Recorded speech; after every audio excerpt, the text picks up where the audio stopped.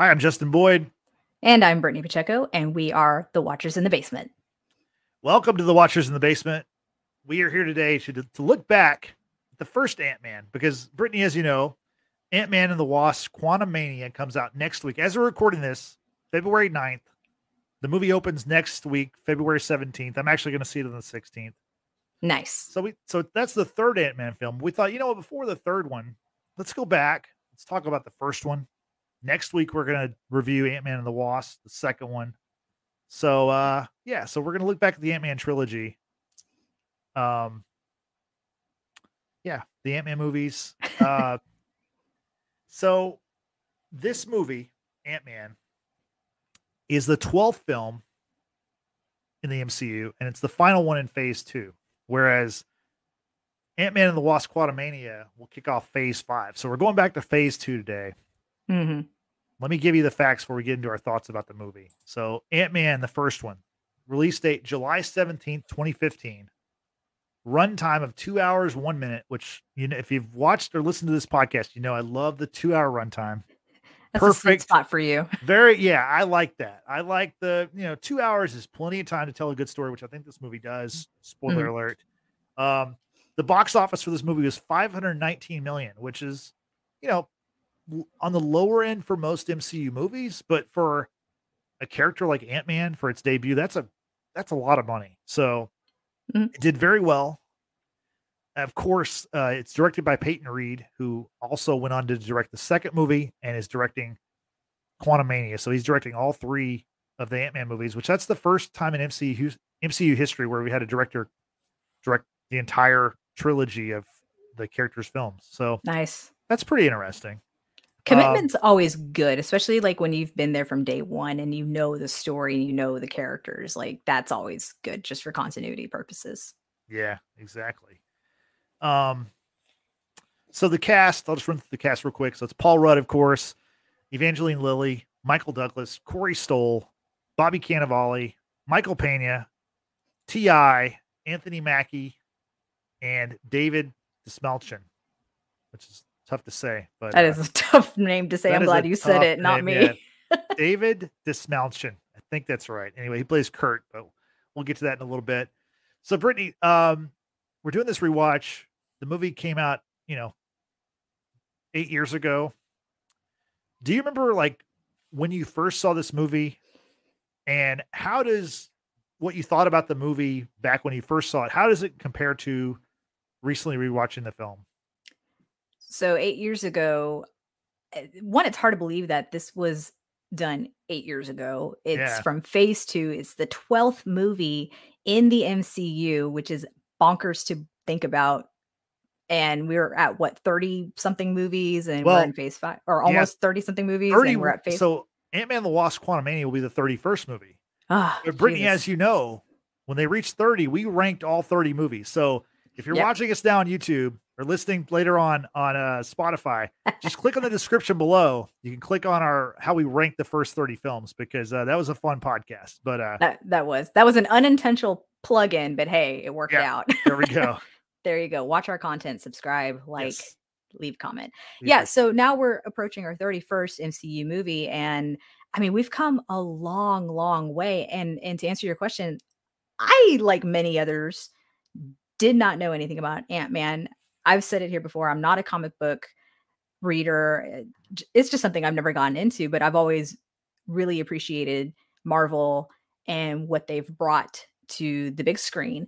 And so with Ant-Man, I was a little torn because it just seemed, I don't know, it sounds almost blasphemous to say, just because I'm a short person. You think a character that can get so super small would be like, oh my God, I can understand and I can relate, kind of thing. But no, what got to me obviously was Paul Rudd.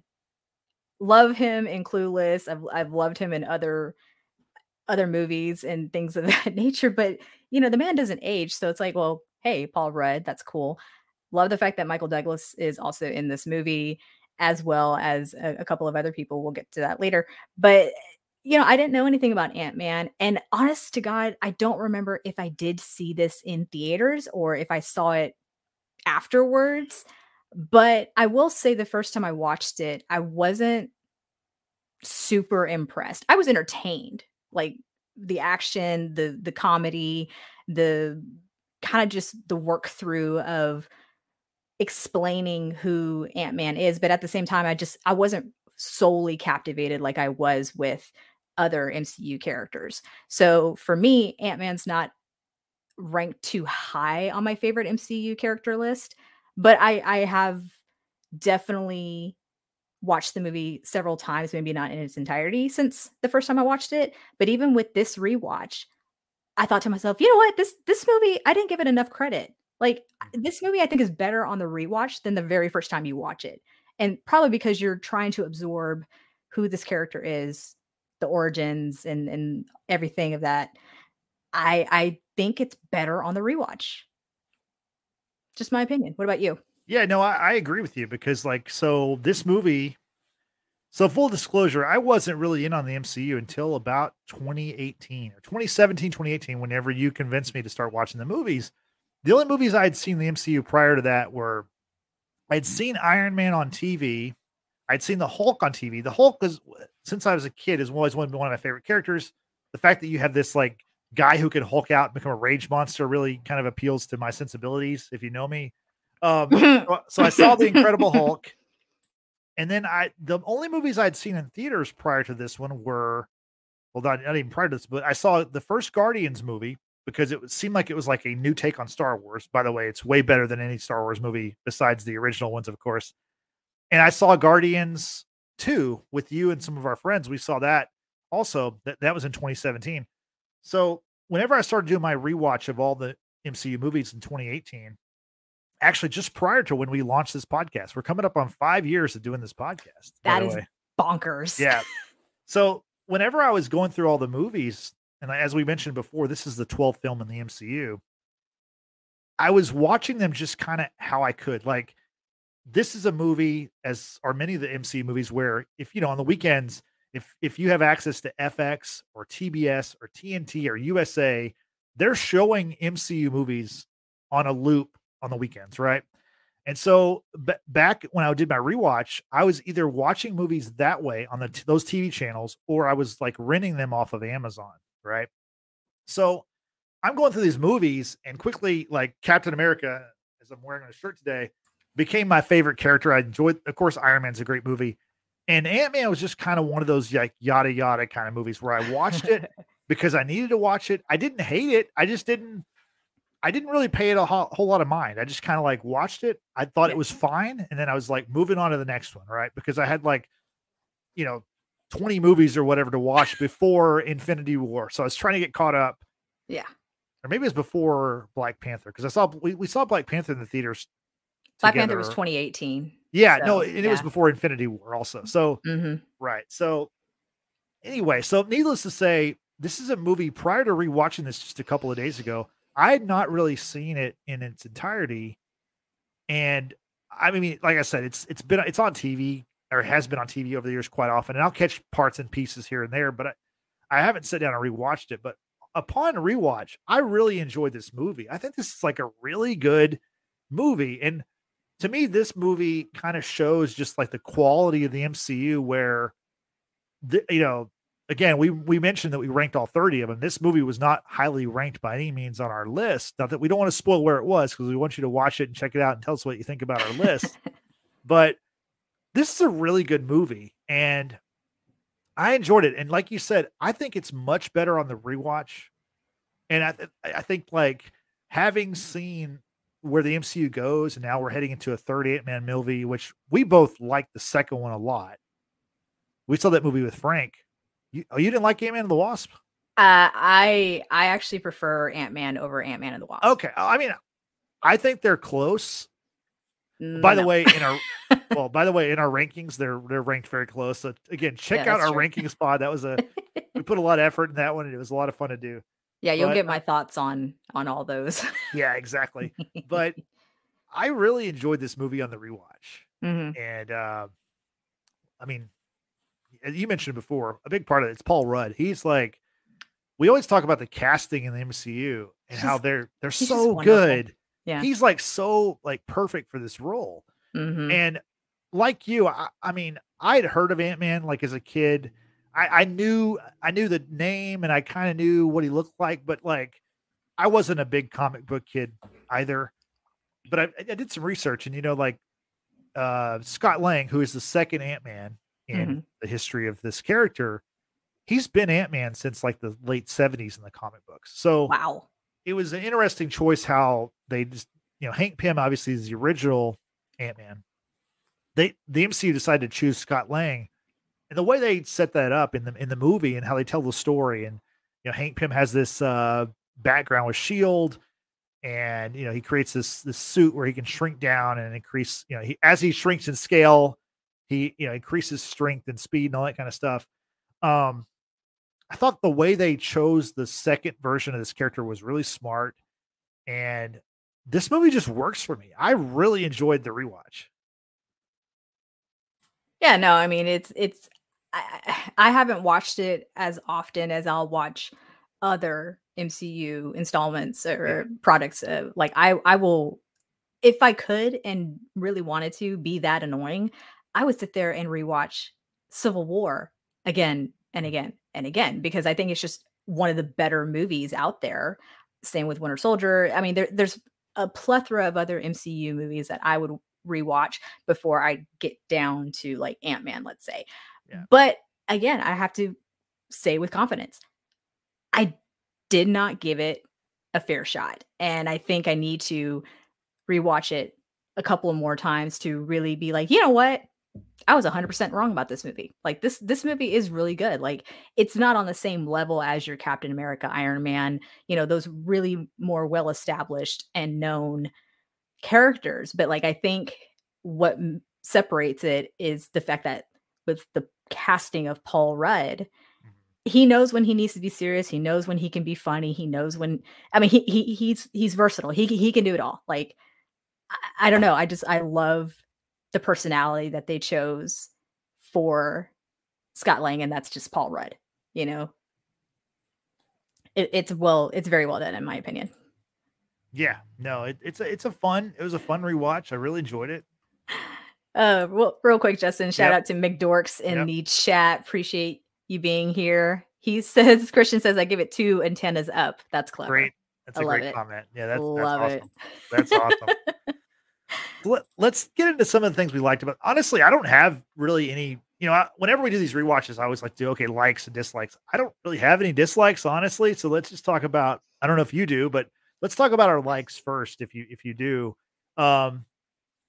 the first off, like the way they did the de-aging technology on Michael Douglas in the beginning, that's amazing. Yes. Like it's so convincing. I think it's one of the best uses of that technology in any movie I've ever seen. I mean, and that's because they brought back what's his name in Star Wars. Yeah, I was gonna say Luke Skywalker. No, not him. Well, no, I mean, no. I'm talking about the old man. Man from the first. Oh, what's his name? Oh God. Tip of my tongue. He's the old man with the long face. Anyway, it doesn't matter. They use the same technology to try to bring him back, and it just wasn't well done. The recent of Luke Skywalker and The Mandalorian was like a close second, but I honestly believe that this Michael Douglas de-aging is the best I've ever seen. Yeah.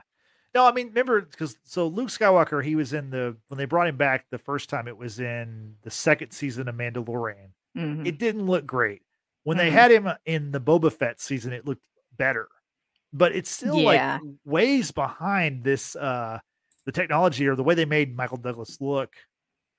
I mean, like he was in his like 40s or 50s or whatever. Exactly. You thought it was him. It was him, but like the way they made him look. But you understand what I'm saying. Yeah. The way they made him look like he was, 30, 40 years ago. It's pretty impressive.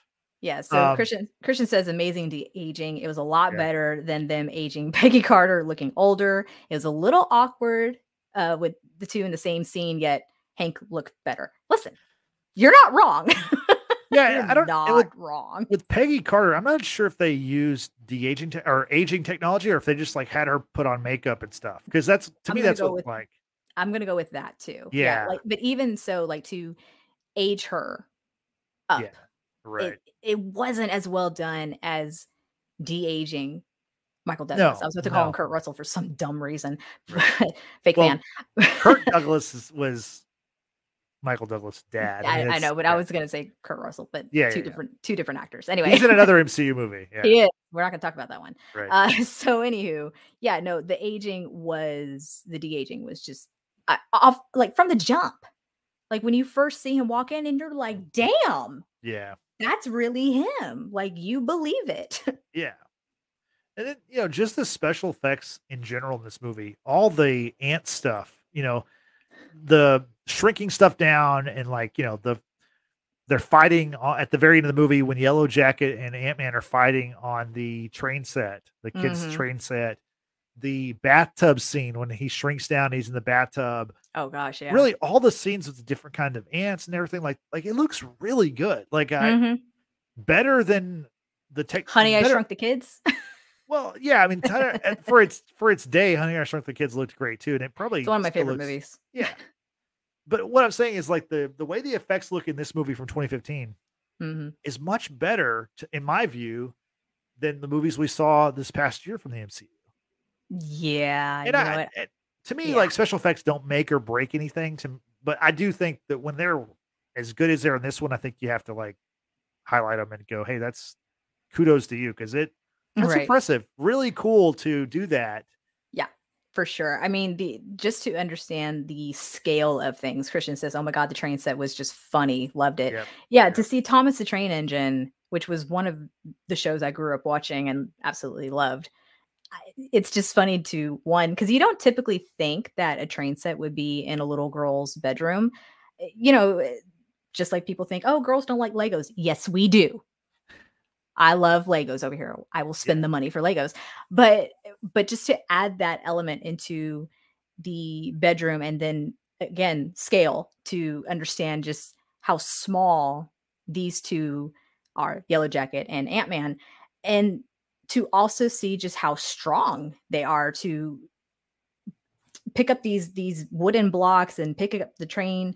And of course, at one point you see that Scott throws his little, I can't think what they're called, the little darts that can either shrink or grow something. Yeah. Exactly. I think they're called darts, but he throws the one to enlarge, and then you just see a giant ass Thomas Train Engine bust out of the house, and it's on top of this cop car, and then the eyes are just going back and forth, and it's just like, what do you do? Like, how do you respond to that? But I mean, those elements were just incredible to see, and I think they're, like you said, that they were just well done overall. The bath scene all kind of got to me again, just because I haven't watched the movie in so long and just forgot, oh my God, how scary it must be for something that small to be overtaken by water, right? I mean, just water alone can be scary, but on that scale, and you're just like, how do I escape this? Yeah. It's really. Or like when he encounters the rat, and he's the size of an ant, like the rat looks like a bear or something, or bear, yeah, 10 times the size of a normal bear compared to us. Yeah, it's crazy. Like, I will say, Luna started barking when she saw that rat on yeah, it's a big rat. Yeah, well, she's got a history with rats, but we won't get into that. Oh man, yeah, let's not. Yeah, I think that's probably the most impressive thing about the movie is just the way they showed the scale of things and the perspective of an ant, from a person to an ant. And yeah, it's such a cool thing that they were able to do with this movie. For sure. I want to share, Christian says that one thing he'd say, out of all the MCU characters, I really haven't seen a character development of Scott Lang like the way we met him. It didn't add up from his reputation. Yeah, I can kind of agree to that, because like when we first meet Scott Lang in this movie, he's going through some sort of weird, I don't know if you call it tradition. He's leaving San Quentin, and it's like, San Quentin by reputation are like, you have to have done like a hardcore crime in order to end up there, right? Yeah. I mean, it's outside of San Francisco, what have you, but this is a guy who like took out a company from within, hacking into a security system to, give back money to the people who either invested it or the company just stole from, what have you. But it's like, you have to appreciate it in a way because like he stuck it to the man and he's really smart, right? But it doesn't really seem fitting because he's like, I'm a cat burglar. He's really smart. He goes to San Quinn. Well, just because the sheer amount of money that he I guess stole so. from this company, that's the why he's in a maximum security kind of place. Yeah, that's the way to, I guess, explain it. I guess so, but yeah, it's kind of like the crime doesn't really fit the character. It seems like he probably was just on the straight and narrow, and then he saw that corruption was happening. He's like, I'm going to do something about it, and he did. Got busted, and spent 3 years in prison, and lost out time with his daughter. I guess I don't know if he was with his child's mother or married or not. It doesn't really matter. But yeah, it almost doesn't really seem fitting in a weird way. It's just kind of like a rando guy that Hank Pym apparently just decided, hey, that's the guy. Well, I mean, he took out a company from within. No, but he does mention that he has a degree in electrical engineering, I believe. Yeah, so, he's smart. He's smart guy, and Hank Pym, like you mentioned, he mentioned that hey, the reason why he chose Scott Lang, I mean, there's a couple reasons. Scott even mentions himself that hey, he's expendable. That's why he can put him in the suit if something happens. Whereas Hope, which is Hank Pym's daughter, played by Evangeline Lilly, he didn't want to risk putting her in the suit, something terrible happening. Scott Lang is expendable, but also, like you said, he infiltrated this company that he worked for and their high-powered security system. He was able to crack that and steal all this money. So obviously Hank Pym recognized that this guy can do a lot of incredible things. So that's for sure part of why he was chosen also. For sure. And Christian makes a good point. It says, yeah, like they try to make it seem he had a rough life, but he was funny, quirky dude coming out of prison. And after everything, even after Infinity War, stayed the same, which I think is great. I mean, given what led up to Endgame, Scott Lang was stuck in the quantum realm for what he said was more like 5 hours when it was 5 years. Yeah. Right. Remember, he wasn't in an Infinity War. I said leading up to Endgame. Right. That was what I was saying. Yeah. So yeah, I mean, dude stayed pretty grounded, right? Yeah. And he's still that same quirky, funny guy. He's serious when he needs to be. He's comedic when he needs to be. I mean, the one moment that stands out in Ant-Man, when I just thought he's trying to be serious, but he's also just being stupid at the same time, is when he and Hope are making out outside of the doorway, and Hank opens the door and he's like, "What's happening?" And Scott's like, oh, yeah, something is definitely happening. And he's like, Hope, like, how can you go and just like start kissing me like that? Like, shame on you, basically. It's just so funny. And Hank calls him out. He's like, Scott, you're full of shit. He's like, yep. Yeah. It's just, it's great humor. It's just great humor. I mean, I definitely think that Paul Rudd brings he brings Paul Rudd to the character, So like, I'm sure Scott Lang in the comics is probably not as charming, not as funny as Paul Rudd is. So like some of that Paul Ruddness is going to rub off on the character and make the character, a better, more likable character. So without a doubt, it fits. And then even the people around him, like his crew, I don't know if that's how you were segueing to other people, but we got to talk about Luis, like Michael Pena. That's the next thing. Yeah. I was going to talk about his, just another big highlight in this movie. I think for most people, this might be the highlight, is his storytelling.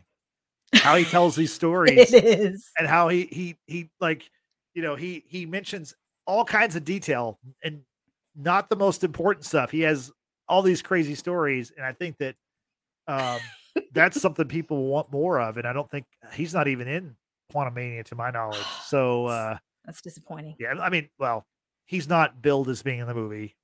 Maybe he'll appear. Who knows? But he's got to have a cameo. I mean, how do you not have Luis telling a story?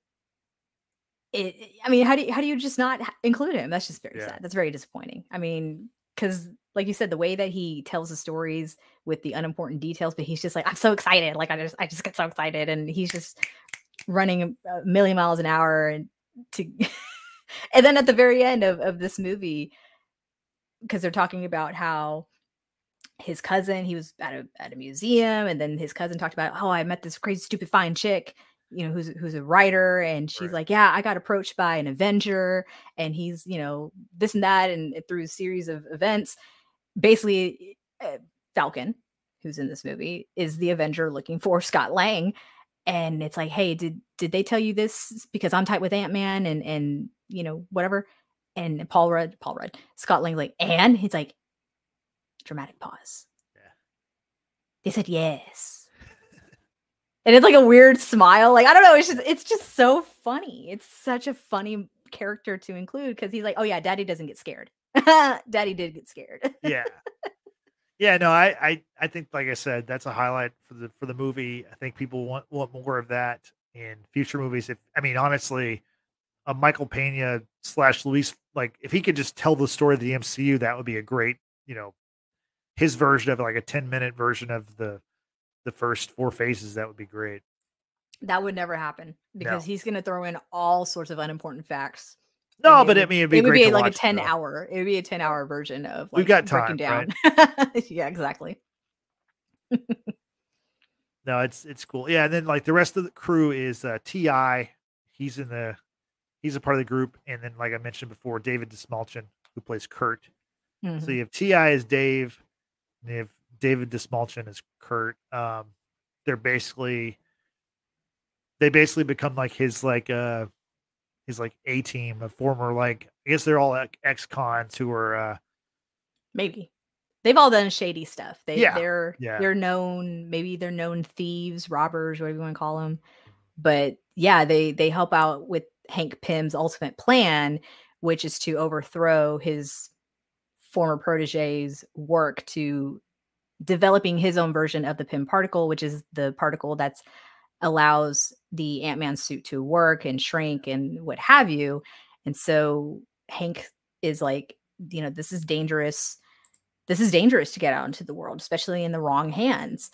And so the idea is to get Scott Lang to infiltrate, but you got to expand the team in order to just make the plan work seamlessly. And so you got to recruit Luis and Dave and Kurt. So you get these additional guys to help out. And it's funny. It's funny. It's good. I mean, T.I.'s got a moment where he goes and steals a cop car and he's just laughing about it. And, he's cool. And then Kurt, in this movie, we don't really get too much of Kurt as we do in Ant-Man and the Wasp. Right. But, these are guys who know their craft.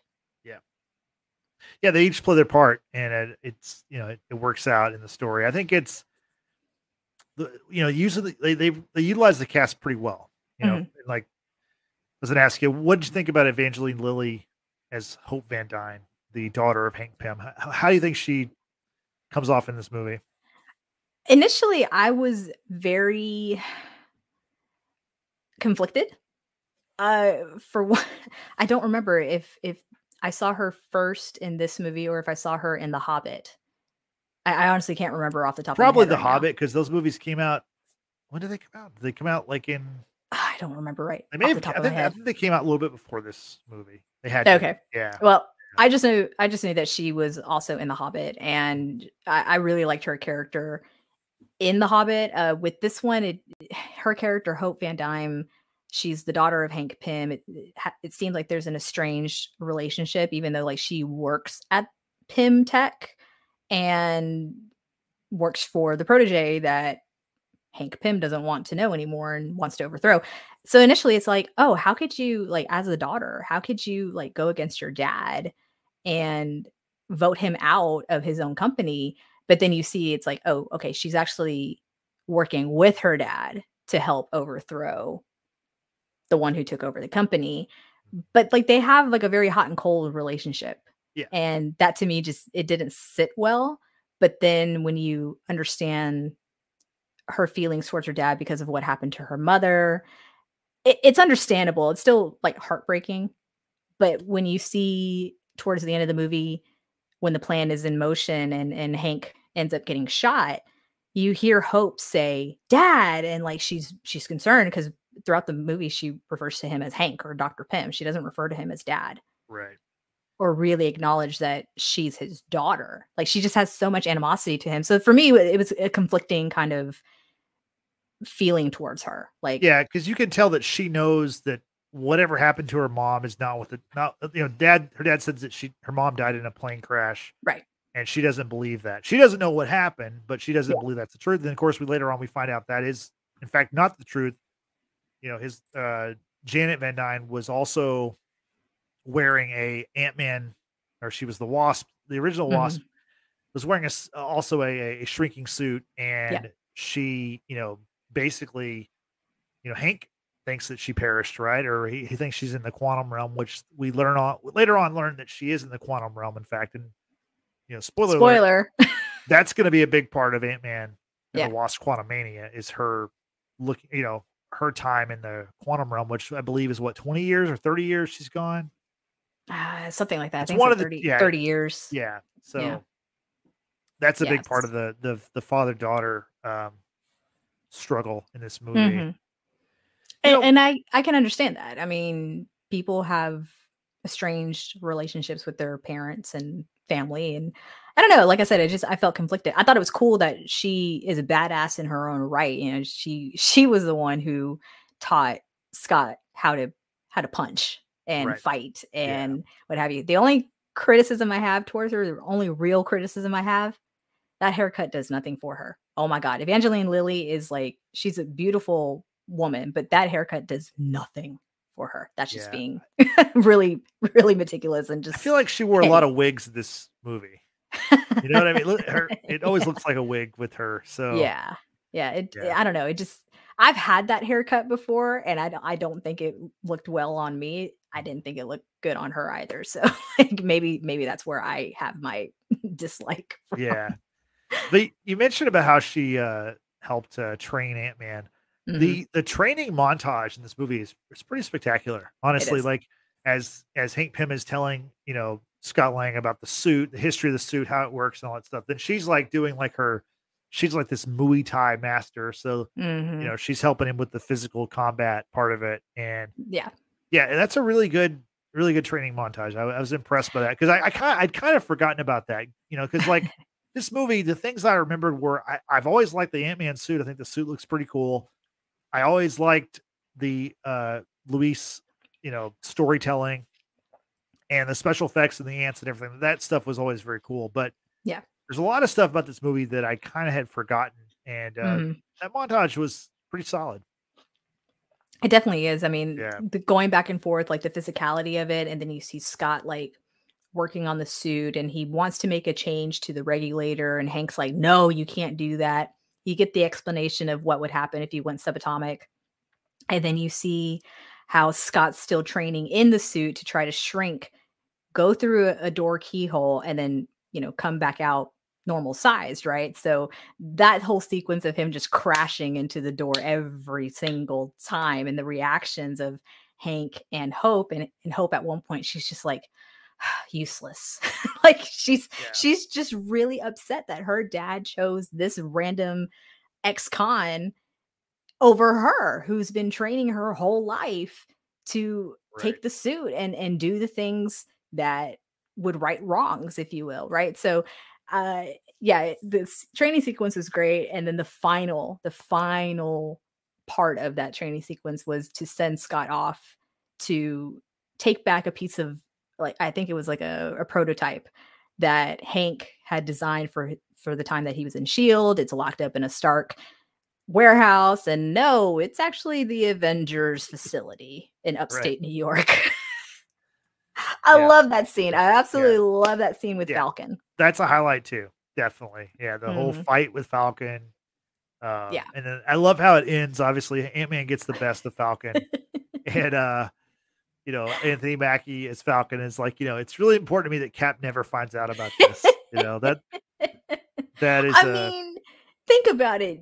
How do you explain to Captain America that you got bested by a dude that shrinks down to an ant size, but yet kicked your ass? Yeah, and but depowered your suit. Come on. But as he shrinks down, he gets more powerful. But also, I know. It is impressive. I'd forgotten this too about that fight scene, is that even though Ant-Man was like shrinking and returned to normal size, as he was shrinking, Falcon did a pretty good job of keeping track of where he was, which, you know, the average person, the average superhero probably would have trouble with that. So like it was, I mean, I remember it as kind of a comedic fight, which it is, Right. but I thought it was pretty impressive. Like it was more of like a back and forth battle than I think I remembered.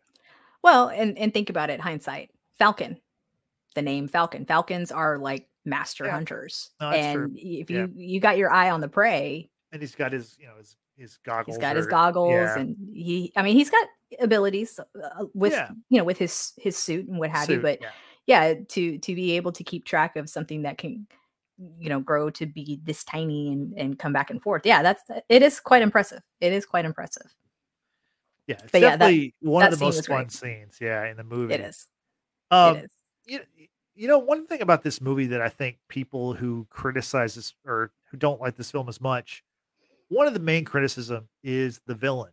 So Corey Stoll plays Darren Cross, who, you know, becomes Yellow Jacket, and Cross is as we've talked about, he's a former protege of Pym's, who's Mhm. now taken over Pym's company.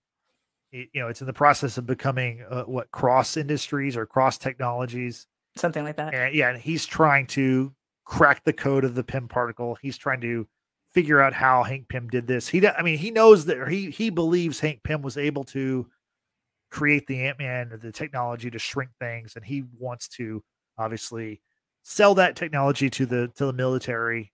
Mhm. And you know, I thought, you know, this character, it is a character where one of the criticisms of the MCU for a lot of the solo films is the villain is just like the hero, has the same powers, it's just a different color suit or whatever, right? So you see that frequently in a lot of these comic book films, especially the MCU.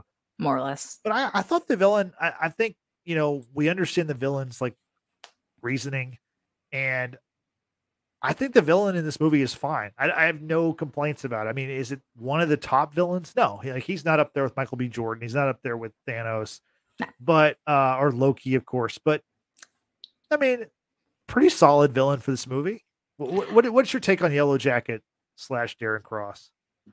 So for the character of Darren Cross, like to get the background of him almost immediately, we've said it, he's the protege of Nick, just kidding, Hank Pym. Yeah. And he took over the company. He's been trying to figure out that Pym particle technology, and he does eventually crack the code. Like, for one, hard work pays off. Okay. I admire that with anyone. Your intentions, however, that's where we might defer. But he was doing the work, or he had his team of scientists doing the work, right? Yeah. And to be able to develop that technology when you were not given anything from your protege, because obviously Hank Pym knew that this was going to be dangerous in the wrong hands, because Darren Cross wants to sell the technology to Hydra. Yeah, not just the military, but also to Hydra. You're right. Hydra, Hydra. Well, Hydra. in the beginning, when he's giving his press, he's talking about selling it to the military or whatever, but then we later learn that it's Hydra. So yeah. Right. So yeah. So the intentions are not good, obviously. Yeah. But what I will say is the hard work that went into it, I do admire that out of him. It wasn't like he just stole it from somebody else. Like, no, he actually worked for it. The problem I have with Yellow Jacket is simply this. Once the particle was figured out, right? We saw him doing the testing on one person who was taking part in this presentation. He blasts him in the bathroom and he turns into goop, wipes him away, flushes him away. Oh, that guy was not a willing participant in the test. I mean, neither were the sheep or goats or the whatever little they goats. used. Yeah. So like the first goat too ended up in the same situation, turned into goop, which was sad. And when he finally gets it right, obviously he shrunk the little goat, what have you. Pardon me, but like we at least never saw any sequences of him training with the Yellow Jacket suit. Whereas we saw a whole montage of that with Ant-Man. So it's kind of like, it seems weird that the minute that he donned the suit, that he just like knew immediately how to function and manipulate the suit. And it's the suit that has the power. It's just the person has to learn how to manipulate it. And what one thing that they talk about with the Pym particle, or just the particle, is that it alters your brain chemistry, or it can alter your brain chemistry. Hank Pym said that wearing the suit often took a toll on him physically. So that was like the one major inconsistency I didn't like with this villain, was that how the hell was he able to wear the suit and know exactly what to do and him not have any problems? Yeah, I think the only thing I could probably counter is, and I can't think of any examples, you don't often see the villains have a training montage. You know no, what I and mean? that's what I said. Like, we or didn't like, get to see him right, doing anything. It just kind of like on appearance, it's like he put it on and like he knows what to do. It's just, I don't know, that just didn't come I off think he well. had. I mean, yeah, I think just from the research and the information he found, and just from what he knew that Hank Pym was able to do, I think he can. You're right. I mean, but it's a comic book movie, so like that's just Right. one small thing in this It's movie. not real. Right. But for Darren to kind of play the game, I mean, he played everybody. Like he knew what Hank was withholding. He knew that Hope was working with Hank. I mean, he played the game. Like, I kind of have to respect that. He played the game, and he fooled everyone up pretty much up until the end, and then he went kind of psycho and involved Scott's adorable daughter Cassie. But yeah, I mean, I kind of, I'm not mad about him as a villain. I think he was just very smart, but he doesn't rank high on my favorite like villains. Right, Like right. I just don't think I don't think he's like a bad part of the movie. I No, think he's fine. I think the Yellow Jacket suits actually looks pretty cool. it does look cool. Like when you see him in Cassie's room for the first time, and they're doing that, they're panning from the, the ground or the floor up to him. I looked at that suit. And I'm like, damn, like that suit looks really cool. Like, I'm sure it'd be a bitch to wear, but like it looks cool. Yeah. And I think we're gonna see this character again in Ant-Man and the Wasp: Quantumania. So we'll see what happens. As Yellow Jacket? I don't know. We'll have to wait and see. We're gonna review that movie very soon after. Yep. Obviously, we have to see it first, which might take a little bit for some of us, but yeah, we'll talk about it. But I think we're gonna see him again. Yeah. No, I mean, I like Corey Stoll. I think the first time I actually saw him ever was in the Angelina Jolie movie Salt. Okay. And his character was like a Soviet, like undercover Soviet spy of sorts who infiltrated NATO or something like that. So I think he's a brilliant actor. I think he brings a lot to his character. Is the character the best? Probably not. But like, I wasn't mad. I wasn't mad for his portrayal and what he brought at all. No. Yeah. So let's talk about Scott Lang's family now. So we meet his estranged wife, who's played by Judy Greer. His wife's Love Maggie, right? And of course, Cassie Lang. The kid is adorable. The actress's name is Abby Ryder Fortson. She's so cute. She's super cute. And one of my favorite quotes in the movie, because I've got some quotes we could talk about, but the the stepfather, played by Bobby Cannavale, is a police detective for the San Francisco Police. Yeah, San Francisco Police Department. And once Scott gets out of prison once again using the Ant-Man technology, they're looking for him.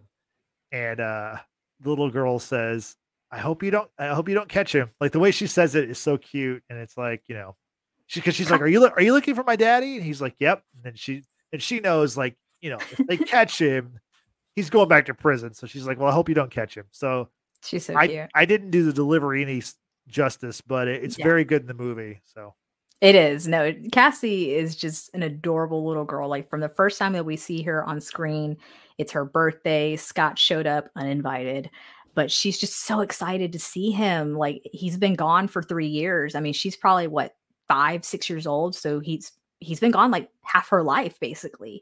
And she loves that he's there. He gives her this gift. It's like this deranged looking stuffed bunny.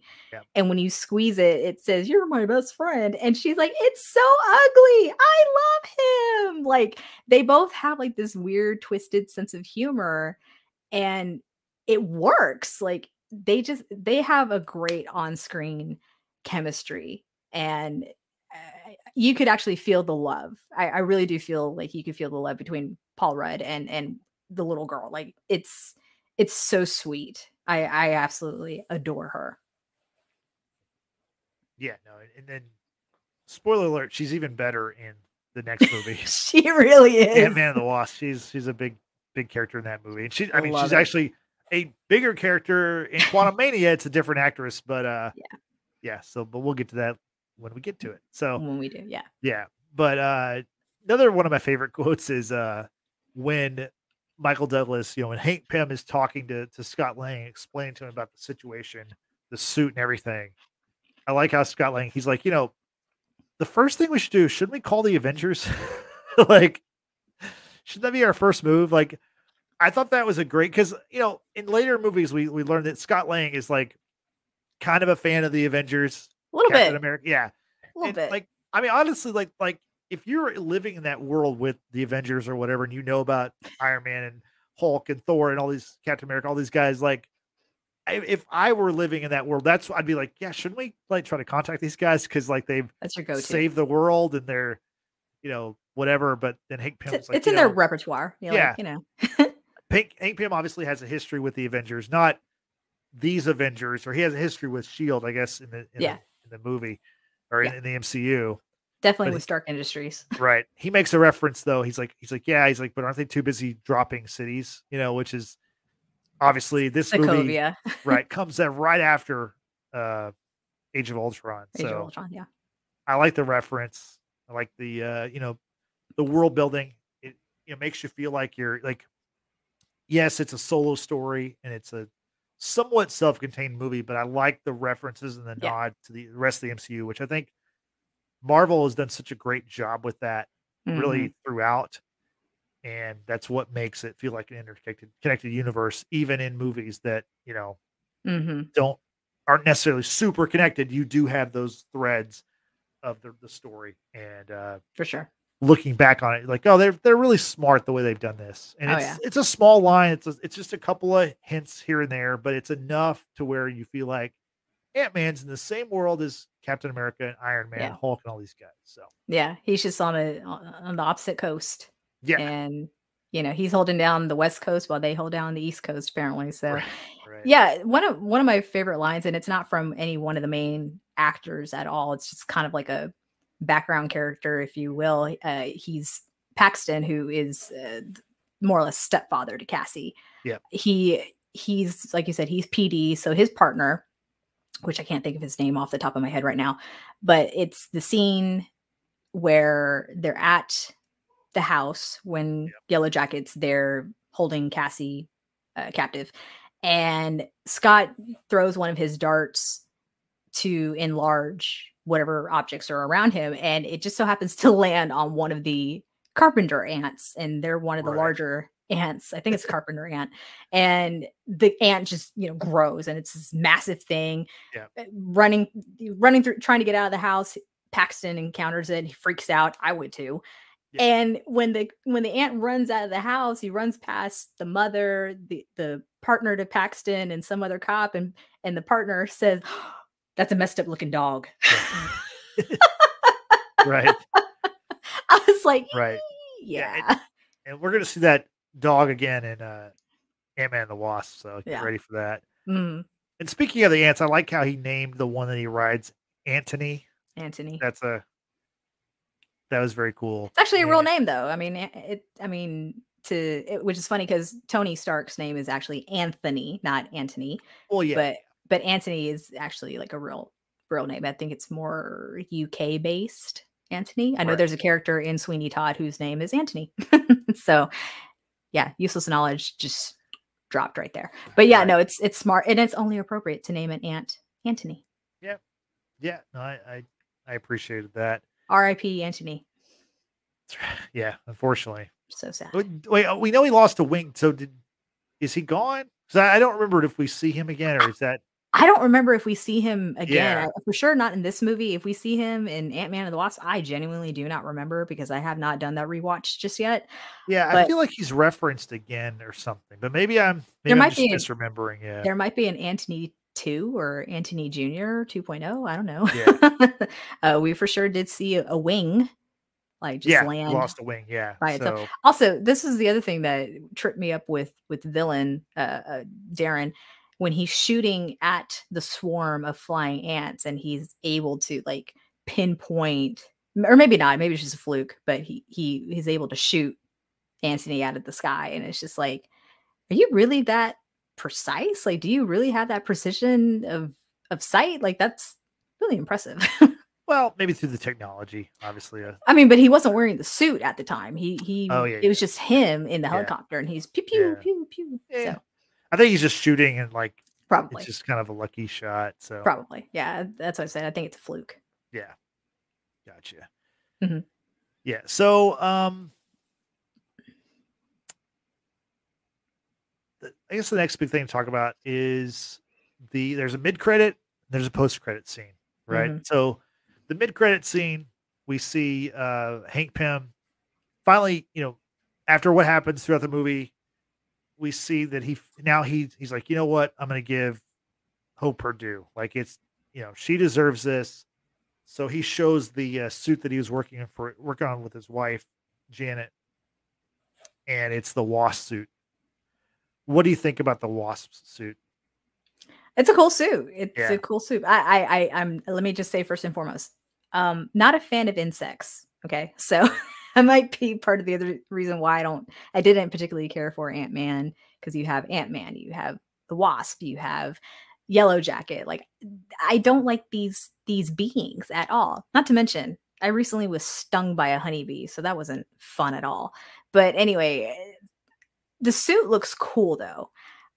In the second movie, the reference is like, you gave her wings, like, it's kind of funny because Ant-Man is having to fly on the back of an ant that can fly. So yeah, it's like, well, she's his daughter. Like, why wouldn't he do something special for her? Like, come on, just makes sense. The suit looks cool.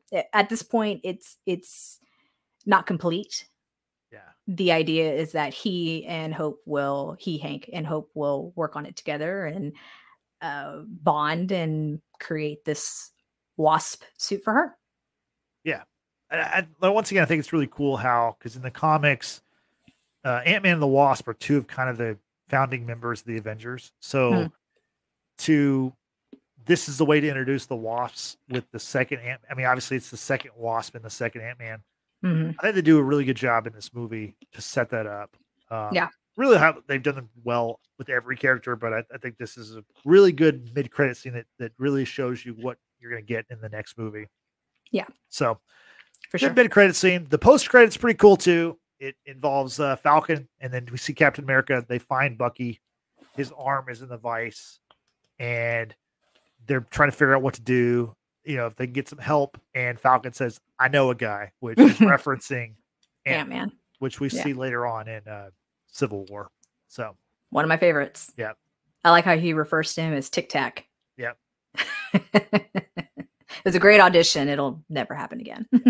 Yeah. It's really cool. I mean, mid credits are great. Apparently there's we also have a mid credit and a post credit in Ant-Man and the Wasp Quantumania, which is coming up, and people are saying that the response to the movie, from what I've seen, has been kind of mixed, but people are pretty high on the mid-credit, post-credit scenes. So don't, as always, if you go see the movie, Marvel is trained to stick around and sit through the credits, look at your phone until until it's time. But there's a mid-credit and post-credit also in Quantumania, so check that out. You just said this and it just hit me. We need to do a pod on our favorite mid credits and post credits. Yeah. I think that'd be great. Because man, the Wakanda Forever one fucking killed me. Boo. Yeah, it's up there. Yeah. Tears. Makes you feel some type of way. Yeah, I mean, there's some of them that, who knows if and when they're ever going to get paid off, That's fair. The Eternals one with what's the pop star's name? It completely skipped my brain. Who plays Thanos' brother? Oh, you're talking about Harry Styles. You're talking about Star Fox. Yeah, it's like I wonder when we're going to see. I wonder if and when we're going to see that character. So don't know. Couldn't care less, truthfully. Yeah. Anywho, yeah. So overall, I think we should ultimately do that one day. The mid and post credit scenes. Good idea. That'd be a fun pod. and we'll hopefully get everyone else back on here to discuss. But to kind of just overall with Ant-Man, Yeah. I think it's better on the rewatch. Truthfully, I really do think it's better on the rewatch. Christian said it as well early on. He says, I've been watching it over and over again. I too didn't give it a chance either, and I'm loving the movie more and more. Scott Lang is underrated. So if you out there have been on the fence about checking out Ant-Man because Quantumania is about to come out next week, do yourself a favor. Give it a chance. Like, give it an honest chance. Like, Paul Rudd's brilliant as Scott Lang, and the chemistry he has with his fellow castmates is just spectacular. Yeah, I couldn't agree more. It's like I said, I really enjoyed the rewatch, and I've only seen this movie now probably twice total. And yeah, this is definitely one I think I'm going to watch more because there's a lot of good stuff in this movie. The humor is pretty good. The action is solid. The cast is great as always. Like I said, the MCU threads are kind of mixed in there perfectly. It's a solid movie. It's a, like I think if this movie were in Phase 4, it'd be probably the best movie of Phase 4. So outside of No Way Home, probably. But yeah, I don't know. I think it's solid. No, I think it's a pretty good film. It's not bad. I personally prefer it over its sequel. So that's just me. See, I like the sequel more the first time we saw these movies, but we'll be watching Ant-Man and the Wasp next week and reviewing it. So I might change my tune. So we'll have to find out. But so now that you know what we think about Ant-Man on our rewatch, we want to know what you think about it. And Brittany, how can people let us know what they think about Ant-Man? Let us know in the comments down below if you're watching this replay. We do appreciate Christian from McDorks who joined us for the live chat. We do encourage everyone to participate in our live chats. They're fun. They're engaging. We get your thoughts and get to talk about just the different opinions, perspectives, what have you. So please do join us in the live chats for future pods, not just for the MCU, but for our Yellowstone, 1923, Netflix U is coming up. I'm very excited about that. And yeah, Quantumania is coming out next week. We're going to do Ant-Man and the Wasp next week as well. So be sure to subscribe to this channel, like this video, leave a comment, of course. And also, don't forget to follow us on social media. That's Facebook, Twitter, and Instagram. Search at Watchers Basement. Use that same hashtag to help grow our audience. Send us memes, articles, things that you want us to check out, and we'll put that on our list. And bless you. Clicked the wrong thing and sneezed instead. But we also have audio podcasts available to you on Apple Podcasts, Google Podcasts, and Spotify. Thanks to Anchor.fm. Be sure to give us a 5-star rating. 5 or sneezes, whatever works for you. It's funny because I sneeze a lot in real life, and I've never sneezed on one of these podcasts yet. So I probably just jinxed myself, and it's probably going to happen. But yes, you did. Yeah, speaking of like 5, like we've been doing this for almost 5 years, and I've never sneezed on camera. So I'm proud of that accomplishment, honestly. So, but how many times have you muted your audio because there's sirens? Yeah, well, I can't control that. But I can't control the sneezes either. So yeah. Yeah, this one crept up on me, kind of just out of nowhere. I can tell. But give us a 5-star review. We appreciate it. And so thank you, Brittany. So for Brittany, this is Justin saying we'll see you next week when we review Ant-Man and the Wasp as we head up to Quantumania. So thanks for watching. Thanks for listening. Have a good evening. Bye-bye.